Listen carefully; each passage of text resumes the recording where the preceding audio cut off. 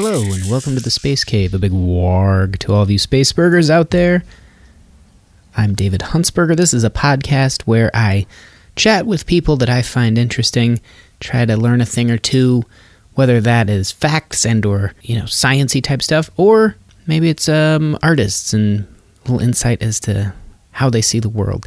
Anyway, this episode, I think you'll enjoy because I feel like from the beginning that I've started doing this show, or even all the way back to Professor Blastoff, the idea of finding out the sort of ethos behind certain organizations and or religious affiliations, how they operate, why, what draws people to them, etc. It's always been fascinating to me. Before we get into that, just a reminder, I'll be in Texas this weekend, Houston on Thursday the 25th, so that's in a few days, and Austin Friday and Saturday.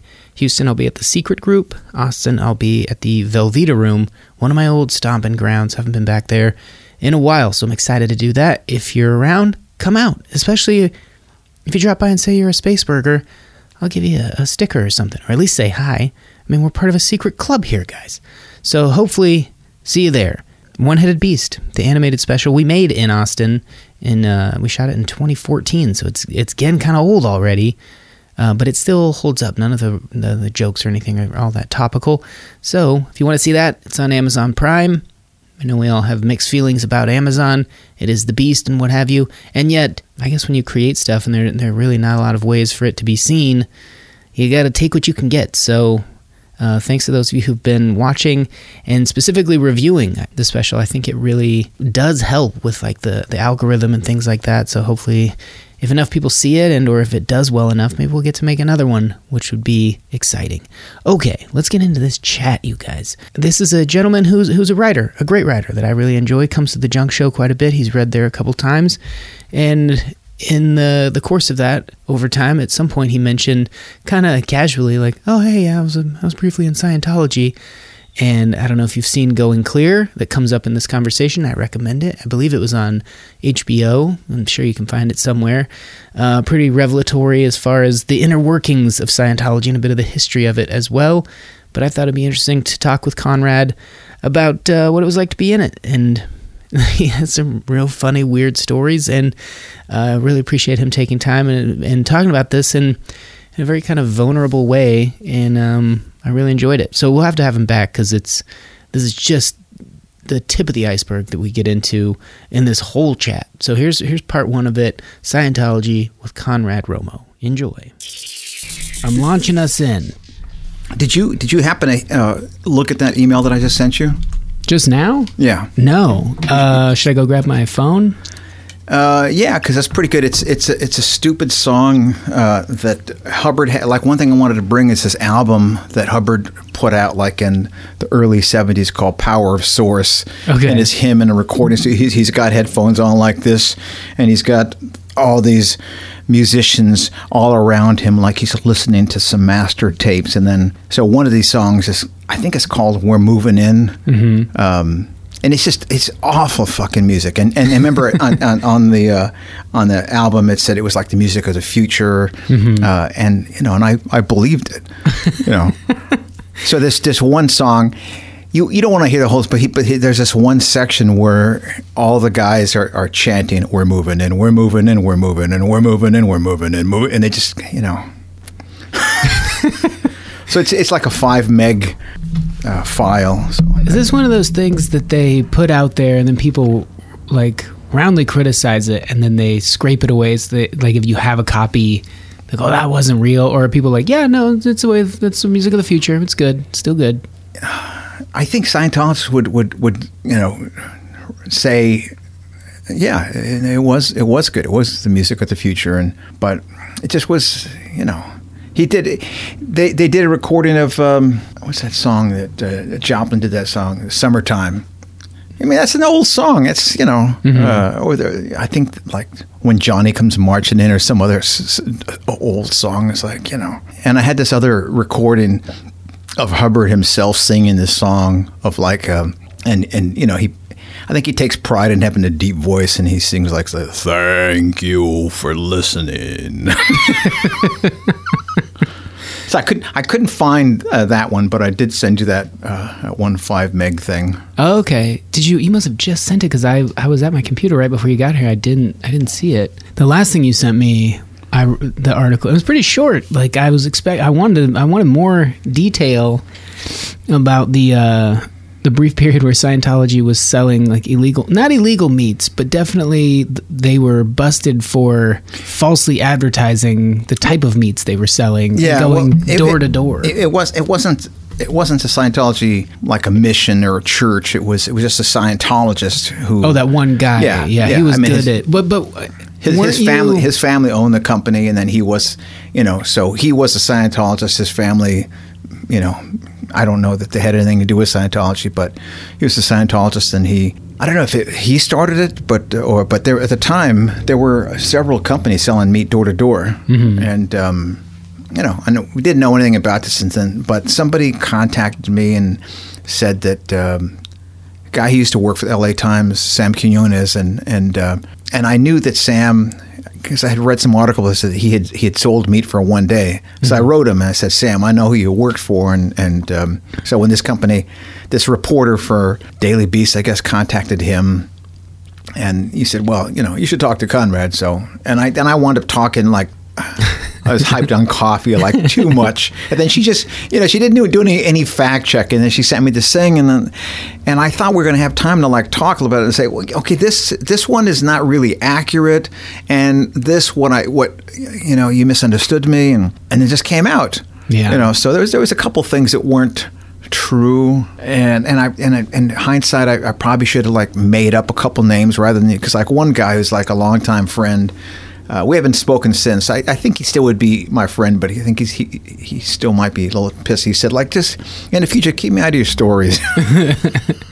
Because it was embarrassing, or because it was a little duplicitous where, well, first of all, I thought it was interesting that the reason to sell the meat was that one of the sort of tenets of Scientology was like, push yourself, do your best, be resourceful, be enterprising. So if you have a way to make money, really push it and do it. And so everyone gets involved. If a guy shows up and says, "Hey, I have this meat thing," then it's full tilt, everyone involved, or at least a lot of people.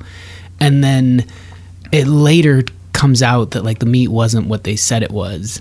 So that ends up being the whole story. But like for someone like you that was involved in it, it wasn't like you knew like, oh, we're packaging up whatever that meat was that wasn't USDA certified, like Prime or anything like that. But you were selling it as such. Yeah, and I only found out that article because afterwards I was trying to find out like, if Brian was ever even alive anymore, because when I left the company, it's a long time ago, and then I found that article and I sent it to her, so she thought, here's my angle, tainted meat, and I don't know. I mean, it was a perishable item, so I know I sometimes we would buy like boxes of meat, and then we'd get big blocks of dry ice to keep it refrigerated. And we didn't have like a refrigerated truck; we just had like a big cooler, and we'd put a big block of dry ice in there to keep the meat cold, and hopefully he'd sell everything out that day. Yeah. But if it didn't, then you'd have to maybe get another block of dry ice and you'd sell it tomorrow. It's frozen. Yeah. But you might have like a bad streak for a few days, and you're just nobody's buying, or you're not selling, and and then eventually it means like you got to throw it away or eat it yourself or sell it. Yeah. And there were a number of times where, I sold some meat that was questionable. It may have been bad. I don't know. Did that? But I couldn't afford to lose $15 or something myself. Yeah. So you'd rather risk poisoning a family or something? It brings a family together. Very rarely, I suppose. I mean, I guess at some of the higher levels of whether it's just out and out fraud, but things like that are more just kind of like deception. Is it a religious organization that's asking you to compromise your ethics in that way? Hey, if you don't sell this, you absorb all this overhead cost, plus you got to drive it home, plus you got to find something to do with it. However, if you sell it, you're doing all right. And I like the psychology involved in it in the article, where it wasn't like you would just show up at their door and try to sell them meat. There were like tactics, which were one I love, which is like, hey, as if you just like, I've been driving on the road and it occurred to me like a flash of lightning. I had to pull over and tell you, I got some steaks in this truck that are about this thick. And then the person would go, really? Who is this person that answers the door and go, really? And then you run out to the truck. But then another tactic was when they were like not interested, you would kind of act dumb. Like that was a move to just get them to be like, excuse me? And you, yeah? Yeah, well, that was another sales thing that I did. So, you just created that. So she kind of brought a couple of different stories together. Are we on right now, by the way? Yeah. It's just, Chris. You end up telling me too much juicy stuff when we're like preparing. I just dove in. I thought you were going to go get that email and then no, we would teased start. to it. Well, I'll get it either shortly or by the end of this. We'll play the song. But more so, I think it's worthwhile to like get into what drew you to it, and then how you ended up kind of leaving. I think that's the most compelling thing to most people, because like obviously there's a lot of stuff, recent documentaries and things where people feel like they have an inside track or like some insider knowledge as to what it is, but I don't know that you get a lot of, well, I was this age and I was kind of lost and this appealed to me because of this, and I don't know. All of that was really fascinating to me that we were talking about briefly last time we chatted. So I want to kind of go into that first, and then I'll go grab the song and make sure that I have it. Okay. I'll make sure I have it. But you've got notes. You've got like a whole prepared thing over here. I have a bunch of pieces that I wrote on Scientology, and so because I was so scattered earlier looking for this stuff that, Christ. So chances are the thing that I sent you didn't go through either. Oh, that could be. Yeah, because like I said, I was right up until you knocked. I was looking at stuff. I didn't have an email. Well, let me say, I recently saw a friend of mine, whenever she kind of answers that question, like, how could you stay in for so long, or, wow. You were like 7 years? No, 14. Oh, okay, yeah. Okay. Yeah. I mean, you've been out for a long time. Yeah, since like the mid-'80s, I guess. Mm-hmm. Got in like in 72.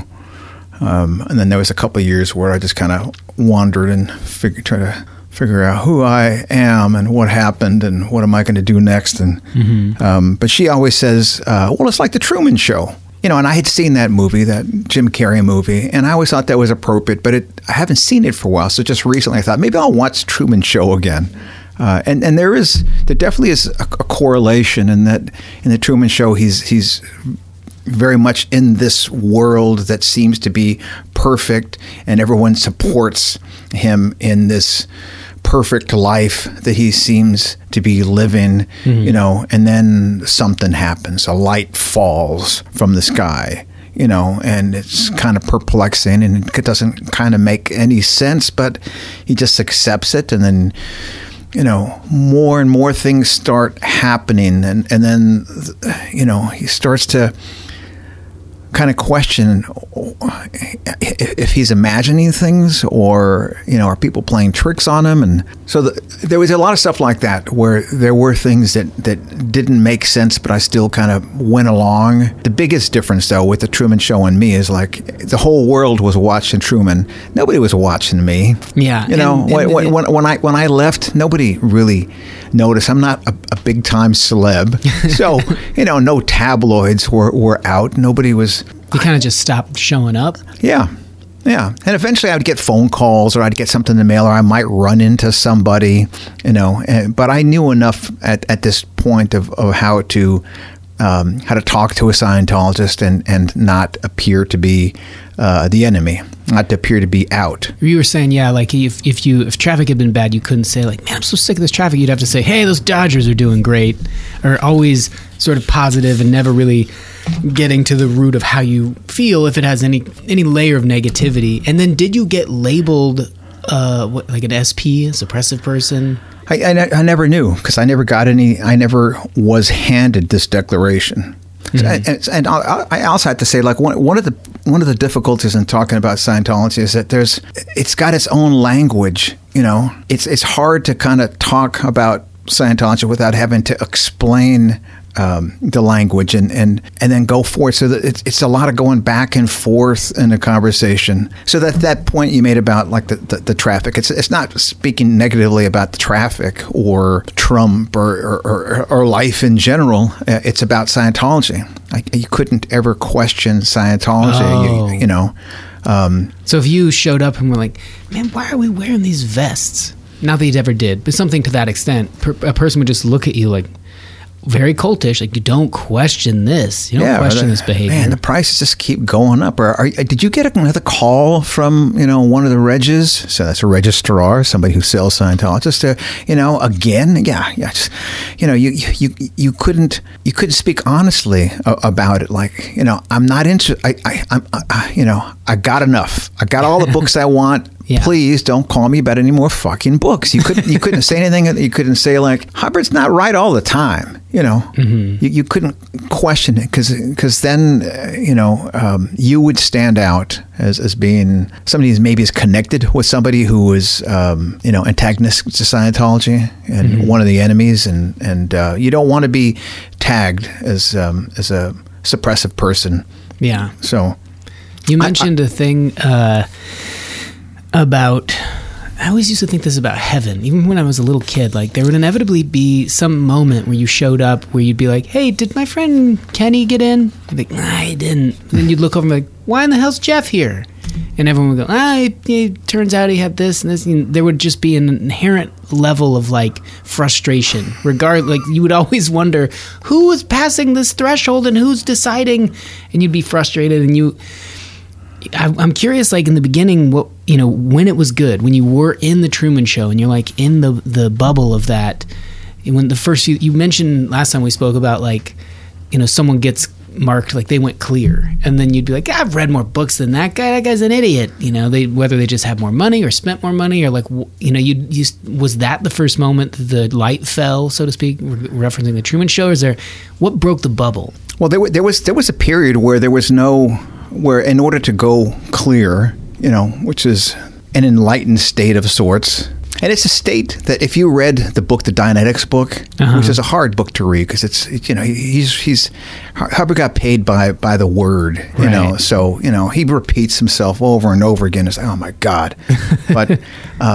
But to read about the state of clear is a state that anybody would want, to be at cause over mental and physical ailments and various obstructions. The song "Famous Blue Raincoat" that Leonard Cohen sings, there's a line in there of when Jane came around with a lock of your hair. She said you gave it to her the night you planned to go clear. Did you ever go clear? That's about Scientology. That's mm-hmm. about clear.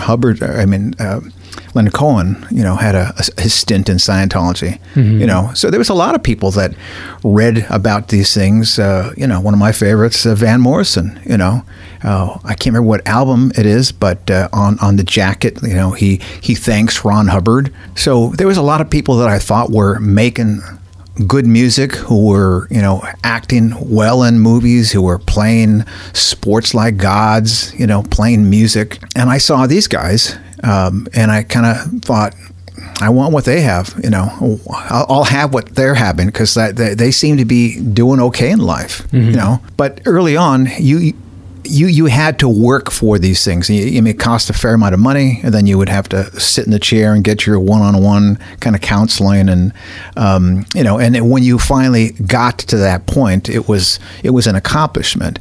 And then sometime in the 80s, maybe clears weren't being produced as quickly as possible. This is like my assumption of what happened. And then somebody came up with the idea. Maybe it was Hubbard, maybe it was one of his underlings who suggested it, and Hubbard, endorsed the idea. It could be possible that people could go clear in a past lifetime. Oh. And So that kind of opened the door for, somebody that would not, in my estimation, have achieved that godlike status of clear, to come out with this pronouncement of, that's it, Dave Huntsberger is clear. And everyone would have to say, hip, hip, hooray! Hip, hip, hooray! We'd all clap and I think, he's not fucking clear. If he's fucking clear, then I'm clear 1,000. God damn it. I've been here long, I'm clear, man. You don't know me, though. I went clear. Stop. You're not clear. I know you. And that's how it was, So I didn't want to be like a cheap clear. I wanted to earn it, I didn't want, because I wanted that state that was talked about, sold in the book that kind of got me in. And but there was a period where it seemed like every damn 10 minutes, they were coming into a course room and, there was, and they would make an announcement, that's it. And then they would have to drop whatever they're doing. So-and-so, and it was declared clear, and everyone would applaud them. And then it was like over and over again. It was just, that was difficult, because I couldn't say anything, but I wondered, could they, and would I want that? And, and then I eventually had one of those things where I was having some great difficulty with some old drug stuff. I did a lot of drugs for a while, and then I got in Scientology and I quit drugs, but it seemed to have been impeding me. So I did a lot of goddamn work on the drug stuff, and and I did like the drug rundown, the end of drug rundown, the end of endless drug rundown. It was These are all like book titles? No, these are like processes, Okay, so when you say you'd be sitting in a class or whatever that would be. In a session, like just like one-on-one. One-on-one. So they don't call it therapy; they call it auditing. And are you holding the cans at this point? Yeah. So it was like hundreds and hundreds of hours of this stuff. And then I kind of hit some snag, and they have lists for everything, these repair lists that Hubbard has ingeniously. And I don't know if like a lot of stuff that is in Scientology isn't written by Hubbard, but, he would put his name on it. And there's documentation. People have done research to say, yeah, he did this and he didn't do that. And someone else, but Hubbard's name was all over this stuff. If you're selling all these books, you got to have an endless supply of like, oh, you need this new course. Oh, you're just learning that? Now you got to learn this. Yeah. And Hubbard's name would sell more than, one of his assistants on this. So, but I had some problem, and they had some list. It was apparently you would go down this list. You would say these things like as an example, they'd have like a list of types of dogs, and Airedale, Cocker, Chihuahua, and they would say this list, and then you would just be holding onto the cans, and unconsciously you would have some response, consciously or unconsciously you would have some response, and I as auditor would be watching this meter, and I'd be watching this needle movement, and the particular needle movement would tell me, what was alive, what had the charge on it, and that's, I'd like to indicate your favorite dog is Chihuahua, and and then your needle would then do this different movement, generally called a floating needle, and the auditors were trained very specifically, hundreds of hours to be able to pick up the slightest movement, and then if I had read this list correctly and the needle reaction correctly and given you the correct disclosure that your favorite dog is a Chihuahua, you would have then VGIs, or very good indicators, and you would smile, and and your needle would be, and I would say, I'd like to indicate your needle is floating. You go, thank you very much, and whoa, that's creepy. And that was no indication of the Truman Show there. You're just in it like, yeah, I am smiling. Yeah.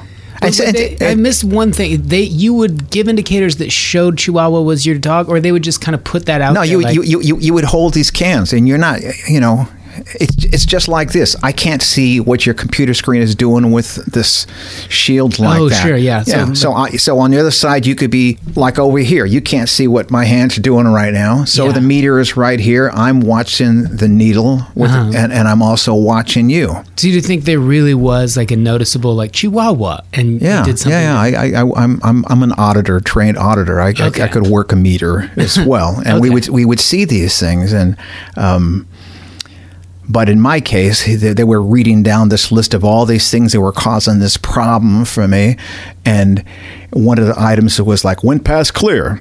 And I heard it and I thought, no, don't fucking react. Do not fucking move, you bastard needle. And he paused and he went, I'd like to indicate we've gone past clear. And that meant that I was going to be, that's it, Conrad, it's now clear. And I thought, like, I am not fucking clear. I read the book. I do not have those abilities that were, sold in that goddamn book. I don't want to be a phony goddamn clear. I want to feel fucking clear. You want to be like on a mountaintop with flowing robes, kind of understanding yourself and the world around. Is that what clear is meant to be? Yeah, it's like in martial arts. You don't want to get like a black belt if you haven't earned a black belt, and somebody says you're a fucking black belt. Yeah. Well, come on, then you get your ass kicked, right?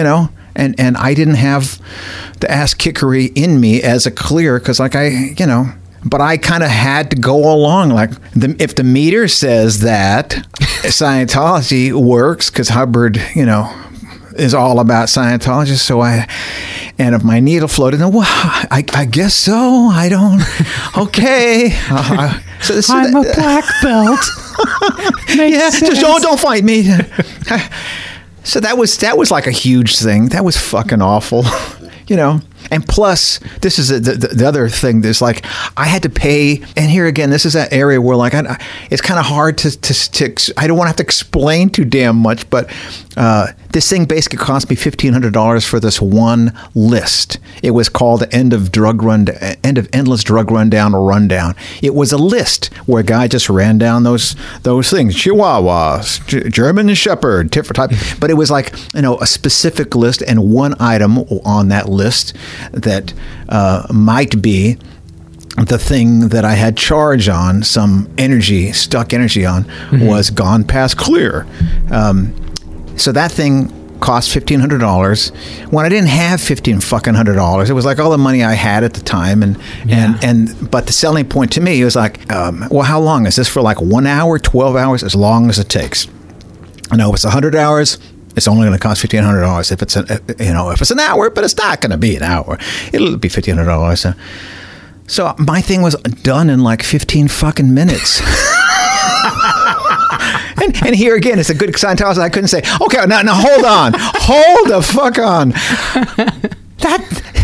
That's too goddamn much money. Give me my fucking money back. I couldn't do that. So I had to. He just fucked me for $1,500, gave me something, some award. Was this kind of the light falling? Was this one of them? Or is this far into it? Yeah, this was like a fucking light hitting me on the head and then, kicking me in the balls while I'm on the ground. It was, this was after probably 5 years, maybe 4 or 5 years, something like that. Damn, so you went almost another decade beyond that. Whew. Yeah.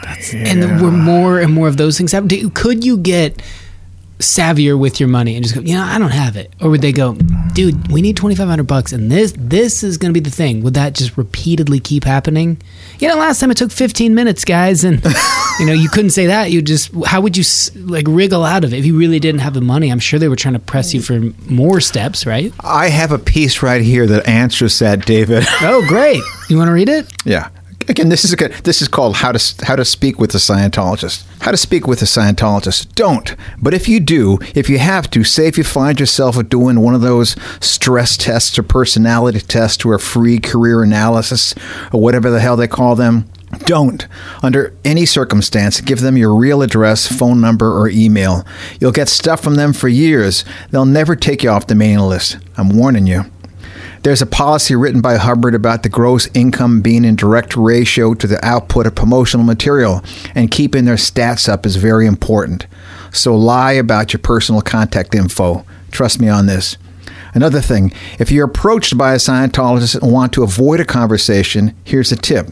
Tell them that you were on lines at CC or ASHO. Make eye contact. Don't blink or apologize with as much tone 40 as you could muster. Say you can't talk right now and say you're working hard to pay for your next level. If they ask what your last level was, say grade 3 or 0 or the way to happiness, just don't break your stride. Remember, you are working hard to earn money to pay for your next level and can't dawdle. Emphasize that. If they persist and you need to tell them anything else, tell them that you are moving up the bridge. You are moving up the bridge, and this is Dev T, developed unnecessary traffic. And for God's sakes, keep your TRs in and give them a firm ack. Thank you.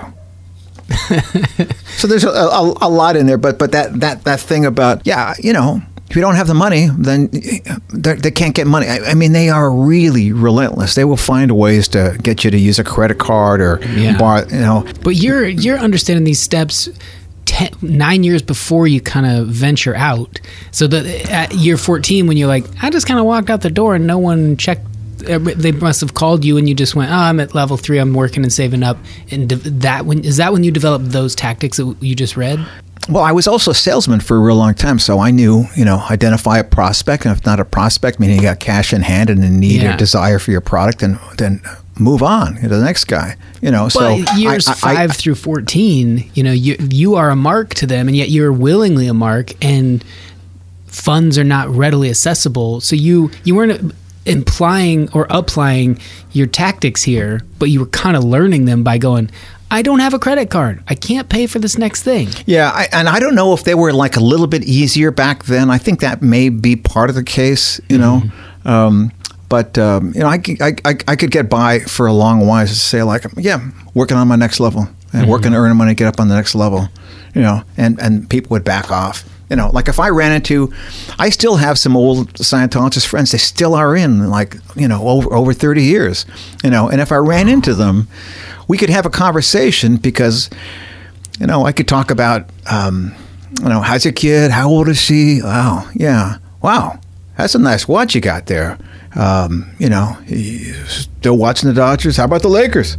So we could talk, they call it good roads, fair weather. You can talk about other things, that would be kind of safe, But if I said, hey, have you seen that Leah Remini thing on A&E? That's pretty fucking crazy, man. Are you... Where are you on that? If they would turn on their heels and walk away in an instant. So, we could talk about different things. I mean, this one guy, there's a place on Hollywood Boulevard. I think it's called Bridge Publication or something like that. And it's like, and they have this real fancy, like a sound recording a booth. So they try and do like old timey radio shows. And Scientologists seemingly eat the stuff up because it's all material that Hubbard has written, and they think it's great. But it was he invited me to one of those shows. He and some other Scientologist actor guy were doing this, and it was so fucking cheesy. It was just so bad, and then they had all this food out there as well. So afterwards, everyone eats this bad Chinese food. But as long as I wasn't critical about Hubbard, or the material, I was welcome back if I wanted to. But it was laughable. It was so bad. But I couldn't really be honest and say, Jesus Christ, you were okay working with shit material, but fucking Hubbard, man, I couldn't say any of that stuff because I still would like to maintain some kind of friendship, even though it's like some real shallow, kind of a friendship. Did you, you had to have thought of that as you were like, I think of it as you walking outdoors. You didn't walk outdoors, you just maybe stopped going. Like at whenever you're 14, when you're like, I'm done. No, I was in from 14 to, not 14. I was in from like 22 to 36 or 19 to 33, something like that, 1933. I think it was it, yeah. So when you are, let's just say 33 or 4 for like, when you're having your kind of Truman Show, like he decides to row the boat and he's leaving, are you thinking of the relationships knowing, like, did you know now when we watch the Leah Remini thing, everyone's like, damn, they have to say goodbye to their children. They have to ostracize anyone that leaves the church. They are no longer a part of their life. Yeah. Did you have to kind of make those decisions? Yeah, it was hard. I mean, at the time, I had a girlfriend. We had like an off and on relationship for about 4 years, and I had some partners in a business. It was another Scientology related business. It was a chimney cleaning business. It was a real good chimneys. business. Yeah, and it was so such an undersold business that it was beautiful because people had never had their chimneys cleaned before. So we came along and they just were like throwing money at us. It was great. So I had, with these guys, I opened up offices in L.A., San Pedro, Orange County, Philadelphia, Dallas, Denver, New York, Santa Barbara. I opened up Santa Barbara and San Diego on my own. Those were my 2 offices. Wow. Yeah, it was great. It's a cash business. It was being in partnership with them. So that was part of the thing of like, am I going to be able to do this on my own? That was I didn't know. I kind of doubted my abilities. And the girl, she pretty much, we had an open conversation about it, and it was either stick with Scientology and being with her or kind of move on and no more. Mm-hmm. So, I walked away from the relationship and I made that extra effort to open up the office on my own because I knew that if word got out that, I was on the outs, then these guys would cut me off completely. So I still was dependent on some income from the business, and I walked away from some pretty good money, very, very foolishly. Why then? Like, what was it? Because you have a relationship, you have money, you have some things that are bugging you about, Yeah, but there were too many things that just were. There was also that period, like in the early 80s, I don't remember the exact year, but when Hubbard died, then there was this, you could just stay on course and you can get your auditing and you can kind of toe the line and not pay attention. But some tapes were circulating by some guys that were some big time people with some authority in Scientology were disgruntled. Because there was this big power shift, now the documentary Going Clear talks all about Miscavige and, how ambitious. But there was a bunch of other people that were getting their heads lopped off kind of, So there by were people. Him? No, Hubbard's gone, but now there's this power struggle. The guy who was supposed to be, his successor was then declared an SP, and that was like, how the hell could that happen? Because all along we're looking up, he's the highest trained auditor on the planet. He was the guy who would audit Hubbard, and nobody could tell all this time like that he had, cloven hooves and horns. What the hell?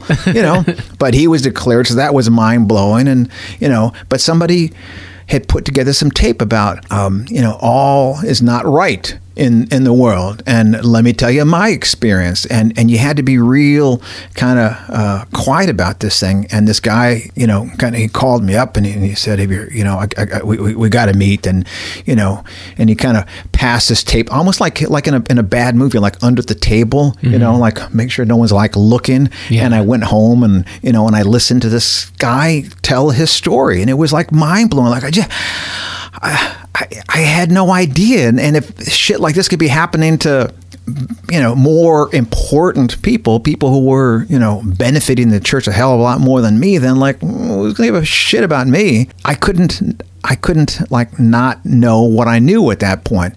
And then one of the biggest guys, David Mayo, his name was. He was a guy who was like Hubbard's right-hand man and the, assumed successor. Mm-hmm. And he was declared like, one of the worst SPs ever. And I knew a guy who was in Mayo's camp. And he was up in Santa Barbara, and I just went up there just to hear him give a talk, and I'm a nobody, but I went and asked him a few questions, and he didn't kind of hold back or didn't seem hostile or whatever, and that really impressed me. That like I don't know, he seemed okay to me. I don't know what his fucking crimes are, but like So it was stuff like that, and then I had to, and there was a bunch of other little things. I had an incident where that girl that I was on and off again, one of our off again times, I remember being very sad, and I was very dramatic, and I think I was in an auditing session, and I said something like, I don't know what the point of living is, or something like that, and that got their attention, and then I was called into the ethics officer. every Scientology organization has an ethics officer, and they brought me in and they said, did you say this? And I said, yeah, I did. And and they said, okay. And we talked a little bit, but rather about concern from me, how you doing, or just a guy to guy, or they pushed some paper across to me to sign. It basically said, in the event of my death, like Scientology would not be held accountable.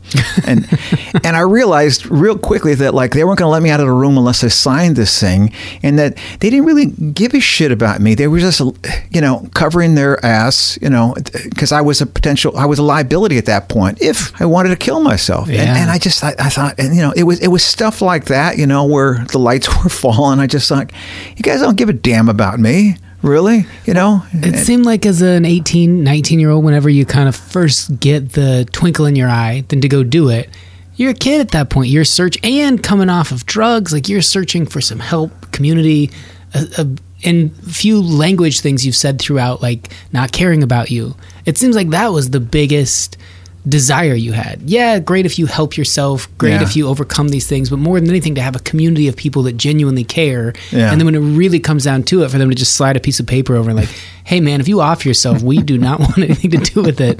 That's a real gut punch. That sucks. Yeah. Well, that was a big thing. Like there's that dynamic of the group, the kind of the family dynamic. And Scientology was about that, that's what I wanted with the sales groups that I were involved with, so when I left, that's where I just kind of like drifted, because I was very cult sensitive. I wasn't getting high anymore, but I was always drinking. Scientology was okay on drinking, but so you're good there. But not drugs. So I just, I hung out in bars all the more at that point, and became, good friends with bartenders and. But just any bars, like, so when you're going around, I feel like when you're in that certain area of Hollywood where the big building is, where when tourists come by, they go, whoa, yeah. Scientology in big letters, and you've got the Sea Org people sweeping the street. And then you don't have to be in bars around there. I mean, any bar, anywhere. Not like people tell you what their religion is or whatnot. But I think now, because of that documentary, everyone gets the sense like, oh, a Scientologist. You'll know. But you're just in there drinking with people. How many people in there knew, like, oh yeah, Conrad, he's in that group? No, I couldn't talk about it. I mean, I really early on when I left, if somebody, and this went on for like a bunch of years, maybe 10, 15 years afterwards, where like, I remember going on some date and somehow Scientology came up and this woman, said, oh, I think that's fascinating, tell me. And then the next thing I knew, like 45 minutes had gone by, I couldn't stop talking, and I was shaking. Mm-hmm. I had so much like energy, just pent up energy and stuff that I hadn't really looked at or said out loud, and that's how it was for a long time. So I just didn't look at it, didn't talk about it, because I didn't know how to even process what the hell happened there, and who would understand, and so It took a while. I wound up eventually. I knew a friend who was an ex-Scientologist, and she. I knew that she had gotten some therapy, and Scientology was very, very much against, psychology or psychiatrists, and, but she had gone that route, and I liked her a lot. And so, she recommended somebody that understood cults. And so I did that one-on-one stuff with her for a while. That helped, because I was doing well financially, so I could afford to see somebody 2-3 times a week, and so that helped a lot. And then I connected with there's actually a big network of like ex-Scientologists, and I don't know how this happened, but the woman who I first spoke to is still a friend. This is like way back in 72, I think. There was a radio commercial. There was some guy named Edward Bear. I think he had a song called The Last Song. He was this Canadian guy. It was like a pop tune, and it was it was on the charts and doing well, I guess. And they would play the song, and Edward Bear was a Scientologist. It was promotional material, and there was this branch. It was like a marketing arm of Scientology called Axiom Productions. And then they had this commercial, and they'd play a song, and then they'd say, Edward Berry was a Scientologist. He owes much as a success to Scientology. Find out more by dialing, and I dialed the number, and the person that picked up the phone is a woman. She actually was featured in that Going Clear documentary, and in Lawrence Wright's book. Her name's Spanky. Spanky Taylor, and so she was the one who picked up the phone, and we talked, and I liked Spanky's voice, and she told me about some place where artists help each other create, something like that. And I didn't consider myself an artist, but I liked how that sounded. Were you writing then already? A couple like bad poems, but I loved reading and movies and music and all that stuff. I just didn't know like how I could express myself in any of those forms.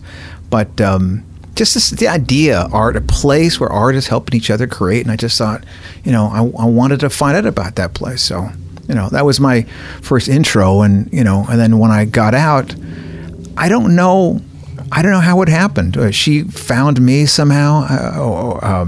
With Spanky and a bunch of others, like a bunch of ex-Scientologists get together, and it's pretty great because there were some big wigs, that I've met through her, people that I've seen on the Leah's show or on that documentary, or who are in the paper. So I've gotten to hear other stories that like I was not at all privy to. Thinking about her like being like a recruiter in a lot of ways, playing it on the radio, trying to, if you're interested, and maybe she was just told by the station manager or someone, but it sounds like if she were in the group and had access to microphones, like, yeah, why not? Like, by the way, that artist you just heard, he's a Scientologist, working out great for him, et cetera, et cetera. The guilt aspect, if you mention it to a friend who then later got in, when you guys are all out and chatting and, boy, wasn't that a crazy time? Is there a feeling that sometimes you go...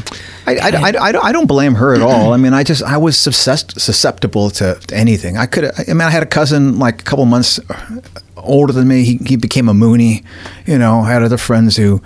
Vietnam was still not completely done yet, and so some of the friends went into service, and some guys got married, and people just got like there's different people got hooked in different things. Yeah, and drugs was my thing, and I did a lot of drugs, and then I had the stretch where it just wasn't working anymore. So I knew that if I quit getting high for a few days, my tolerance would drop, and then I could get high again after about 5 days or so. So, and it was in that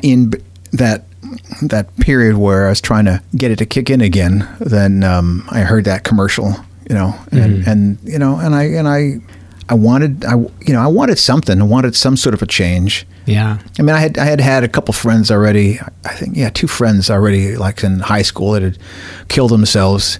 I'd got high with, I sold drugs to, and they killed themselves. So I looked at those guys as being, much better men than I was. And I just thought, I wanted something more for myself. And I saw how like the world did not pause for a moment when those guys died. So I had some desire for something else. I didn't know what it was. And then my little glimpse into Scientology, and I thought I had found it, Yeah. I thought it seemingly had all the answers. I bought into Hubbard, and then when I found out that, some of the people that I admired, on screen and radio and, in sports were Scientologists, I thought, I'm lucky and smart. I came right upon it, and it was cool, and there was a bumper sticker that was like Scientology works. And that was a thing. It was like I was done with like faith and prayer and hope. I wanted something that worked. And Scientology seemingly had a technology that worked. There was a formula that you could follow for just about anything. It seemed. And there were times where I could seemingly see it demonstrated in my life. And that's one of the things. Like there's a lot of people who are out of Scientology who still very much hold on to this belief of the tech, the technology that Hubbard created, and they might have problems with Miscavige or the current regime, but the tech, they still, and that's kind of weird to me, because you had to say goodbye to all of it. Like, this whole thing is a charade, but they're like, if I practice these methods, I'm better in life, I work out more, I'm more efficient in my job, or that's the tech, like those steps they would imply or apply. Yeah, I mean, Hubbard has technology for just about anything, It's a way of living, so it's kind of hard to. I asked some Scientologists one time at a party, like, are there some aspects of Scientology that they still find themselves responding to, in an old Scientological mind? And I couldn't get anyone to kind of go along with me that, yeah, once in a while. Mm-hmm. Like, there was this one thing that I used to do. Or maybe we should. I want to find that song and get to that. Are you ever taking a little pause and we'll dive into this? Okay, let's take a quick break. Find that damn song. Yeah, pretty weird stuff, huh? So come back next week. We'll continue it. And like I said, it's just more and more interesting little tidbits. And maybe Scientology is getting not overexposed these days, but a lot more people are aware of it. And yet it still feels like it's hard to come by to find out exactly what it's like on the inside. Maybe you watch that Leah Remini show, or if you don't, hopefully this was a good insight as to what kind of a bizarre organization it is, and I'm sure it's changed dramatically in the years since Conrad left. But anyway, come back next week, continue that chat. Thanks to those of you who support the show on Patreon. If you want to help the show in any way, Patreon's a great way to do it. Little bonus chats and things in there, usually something per month, a little extra. It really does make the show go. It's made possible by contributions from listeners just like you. There are no ads, and that's thanks in part to Patreon. Thanks, not in part, in total. So thanks to those of you who do support the show. It makes a big difference, and I appreciate it. And thanks to Dan, who compiles the show, puts it together from the goodness of his heart in his new home in Australia. We'll have to check in with him again and find out how the new place is going. Dan, I hope you're doing well. Thanks to Rob Crow for doing the theme song for this show. If you have suggestions for beer, topics, guests, anything else, you can email pings@thespacecave.com. Check out the playlist on Spotify, thanks to Tom, who's put it together there. You can listen to some of the music from the show and some of his own contributions of a similar aesthetic, as he describes it, on Spotify. Okay, I think that's it. Come see me in Texas this weekend if you get a chance. Thursday in Houston at the Secret Group, and Friday and Saturday at the Velveeta Room in Austin, Texas. This song is from a band from Austin I think is great. I hope you like it too. It's the Black Pumas. This is called Black Moon Rising. Thanks for stopping by the Space Cave. Under the rating zone's open fire, fire, fire. Ain't nothing new. We all have desires. I want you to be my woman, babe. Every time you get dressed in black, you give a grown man a heart attack. I pray that good Lord will bring you back. You're my sunshine.